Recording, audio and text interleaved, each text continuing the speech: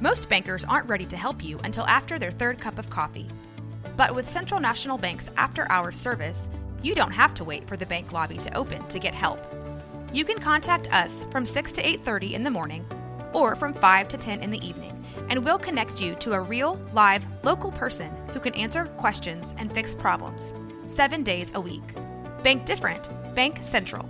Central National Bank. Member FDIC. When you need mealtime inspiration, it's worth shopping Kroger, where you'll find over 30,000 mouth-watering choices that excite your inner foodie. And no matter what tasty choice you make, you'll enjoy our everyday low prices, plus extra ways to save, like digital coupons worth over $600 each week. You can also save up to $1 off per gallon at the pump with fuel points. More savings and more inspiring flavors make shopping Kroger worth it every time. Kroger, fresh for everyone. Fuel restrictions apply. This is a Rogue Media Network podcast. This is 365 Sports, powered by Sikkim365.com. Hall of Famer John McClain with us, 365 Sports, the NFL 17th, the final week of the regular season coming up this weekend, and most of the seeds are settled, but man, the AFC has some, including the Texans, trying to get themselves in the postseason. John, thanks for your time.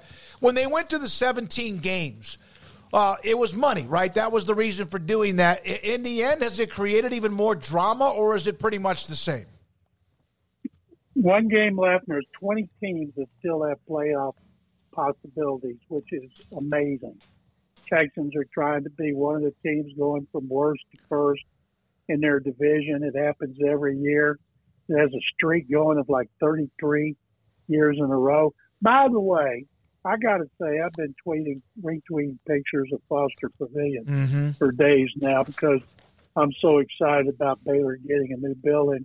Because I go back to watching them play Arena Mars McClain gym on campus, to the Heart of Texas Coliseum, to the Farrell Center. I think my first football game at Baylor was 1960. And my first basketball game was a little later, but I had so many great memories of the Coliseum, and all the pictures just look fantastic. What kind of setup do they have for the media as far as is the press room as big as the one at the Farrell Center, and where are you guys going to be watching the games from? I don't know, because I have only been there for a short little walkthrough. I didn't actually get to that part. I'll be there. I'm hoping. I haven't felt great today, but I was hoping to be able to get over there tomorrow just to kind of get my feel for the place. But I've been told the amenities are fantastic and the seating is better and closer, and that everything should be once they get completely 100% everything done, it should be just really, really nice. Yeah, well, I can't wait to see it at some point. Back to the NFL. The Texans haven't played a game all season that wasn't at noon. And for deadlines and podcasts, I write column, do a podcast, and I do grades after the game. It's great. You know, I watch the late games, and now they got a primetime game.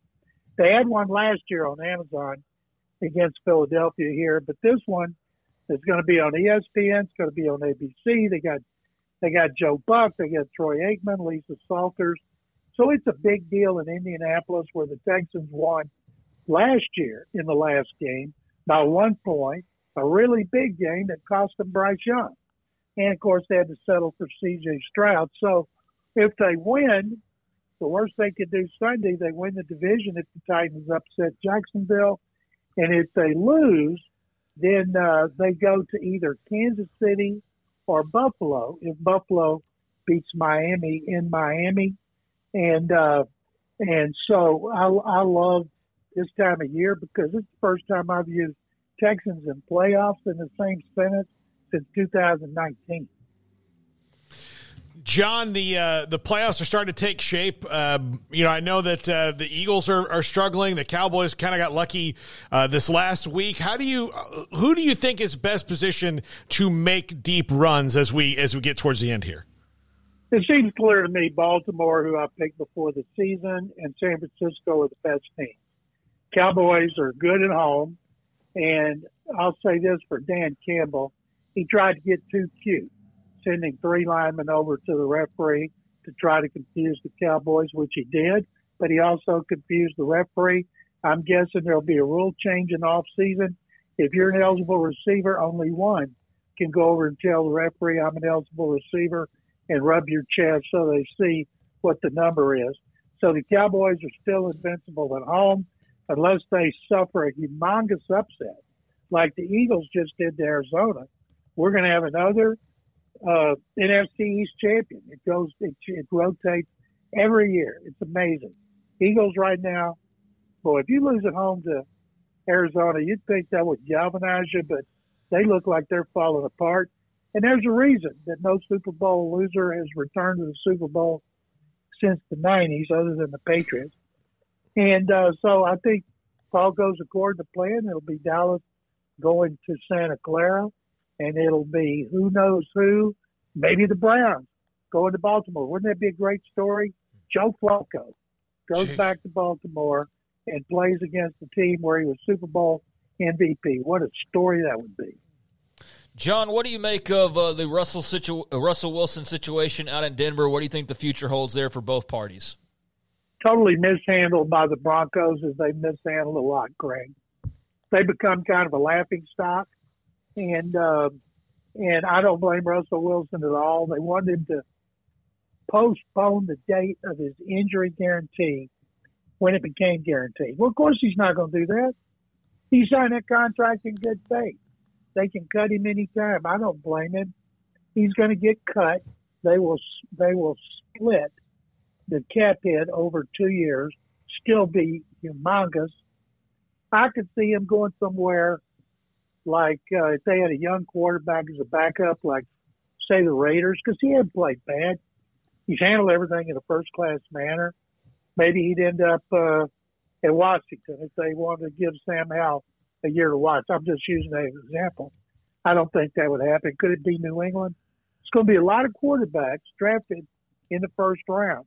And do you want to throw them to the wolves on a bad team, or would you like to have a veteran who can do things up front with the running game and the passing game that rookies can't, and let the rookie watch and learn like Justin Love has done? And I think I saw Justin Love has like 19 touchdowns and 1 interception in a certain number of games they've won over the second half of the season. So there's a lot to be said.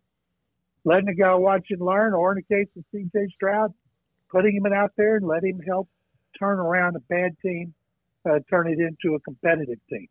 Speaking of quarterbacks in the market, obviously a very quarterback-heavy draft coming up, but how much money do you think Michael Penix made for himself last night, or is he already kind of where he was in your mind and in the eyes of GMs and scouts, or is that one where like all of a sudden he enters the discussion in a much more serious manner? Let me point out something that I think is ridiculous, and NFL denies it, but it's true. What a guy does in college has very little to do with where he's drafted. All of a sudden, teams will fall in or out of love with guys in shorts and T-shirts when they're at their pro day, when they're at private workouts, when they're at the combine, when they're at the Senior Bowl workouts. Now, what they may go back and do is look at more tape of Penix, who'll be 24. Remember, he had 2 torn ACLs. His history of injuries and having 2 good seasons in a row, that'll be a big deal about him. What do they think about his health? And but man, I don't know that I've seen a quarterback do a better job of throwing pinpoint passes deep down the field. And it was so much fun to watch. But there's going to be a lot of quarterbacks go in the first round, because you guys know how desperate teams are. J.J. McCarthy, Bo Nix, Caleb Williams, Drake May, Jaden Daniels. There could be 6 of them going in the first round, maybe more, if somebody really stands out. What I can't wait to see is Quinn Ewers go back, which he should, and see if he goes back and he can hold off Arch Manning. John, David Tepper in the news for throwing a drink on a fan outside of the suite, I guess, at a game in Jacksonville. Today fined $300,000. Is he the modern or the newest on the top of the list, replacing Daniel Snyder? I think $300,000 is ridiculous. That's tip money for him. They should have suspended him for a year from all team-related activities like they did with Snyder, although they never used the word suspension because they said he had stuff holding over their heads that he would disclose. Now, he hasn't been despicable. He's a bully who doesn't know what he's doing. But Snyder was despicable. And the fines that he paid, I often wonder, where does all that money go?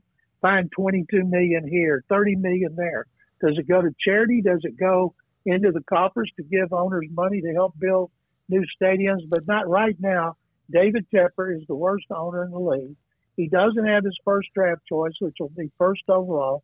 Doesn't have a lot of talent. And, of course, somebody will go there and get hired because there's only 32 of these in the world. But whoever it is, he better keep his resume handy. John, what did you think of the call at the end of the Cowboys-Lions game? I thought that it was when the Lions tried to confuse the Cowboys, and they did, they confused the referee. They got too cute. Yes, the referee blew it, but you shouldn't have three guys over there trying to fool the other team. And that's why I think a new rule will come out saying that one person can go over and tell the referee, I'm eligible, so we can announce it. Yeah. One thing I would have done, by the way, I would have had a guy fall down and act like he's got a pain, a cramp. And in the meantime, I would have had a player go over and tell the referee, now, did you hear it? You announced 70. It's not 70. It's 68. Do something to stop the game. Because as one person said, the ref was in such a hurry to keep the game going fast. It's like he was catching an Uber. He didn't stop and talk to him. He just glanced at him, thought it was 70, and kept going. So Dan Campbell tried to get too cute. Did that crew, do you know, I've seen reports, Craig's brought this up even today, did they get pushed down a little bit when it comes to any playoff activity? Well, they're giving them the afternoon game with Baltimore and Pittsburgh. Pittsburgh needs to win to try to get in the playoffs, so they certainly haven't punished them. You want to punish them, have them go do the Panthers game. Now, I think these assignments are made out ahead of time, but they're reported by Adam Schefter, and you know he's not going with this unless the league told him. You won't see that crew in the playoffs of the Super Bowl. And but I still think the Lions deserve a lot of the blame. Had he just kicked the field goal in the first quarter, like Troy Aikman was saying, take the points on the road instead of going for first down and getting stuffed, they would have won the game. Had he kicked it, they would have gone into overtime. I think sometimes Dan Campbell outsmarts himself, but good for him because they're still winning. Thank you, John. Happy New Year. Great Thank to you, have guys. You back. Happy New Year. Second Bears. John McClain, Houston Chronicle for years, and then, of course, now part of Sports 610 for years, radio in Houston, and Hall of Famer, NFL Hall of Fame voter, and also a part of the NFL Pro Football Hall of Fame.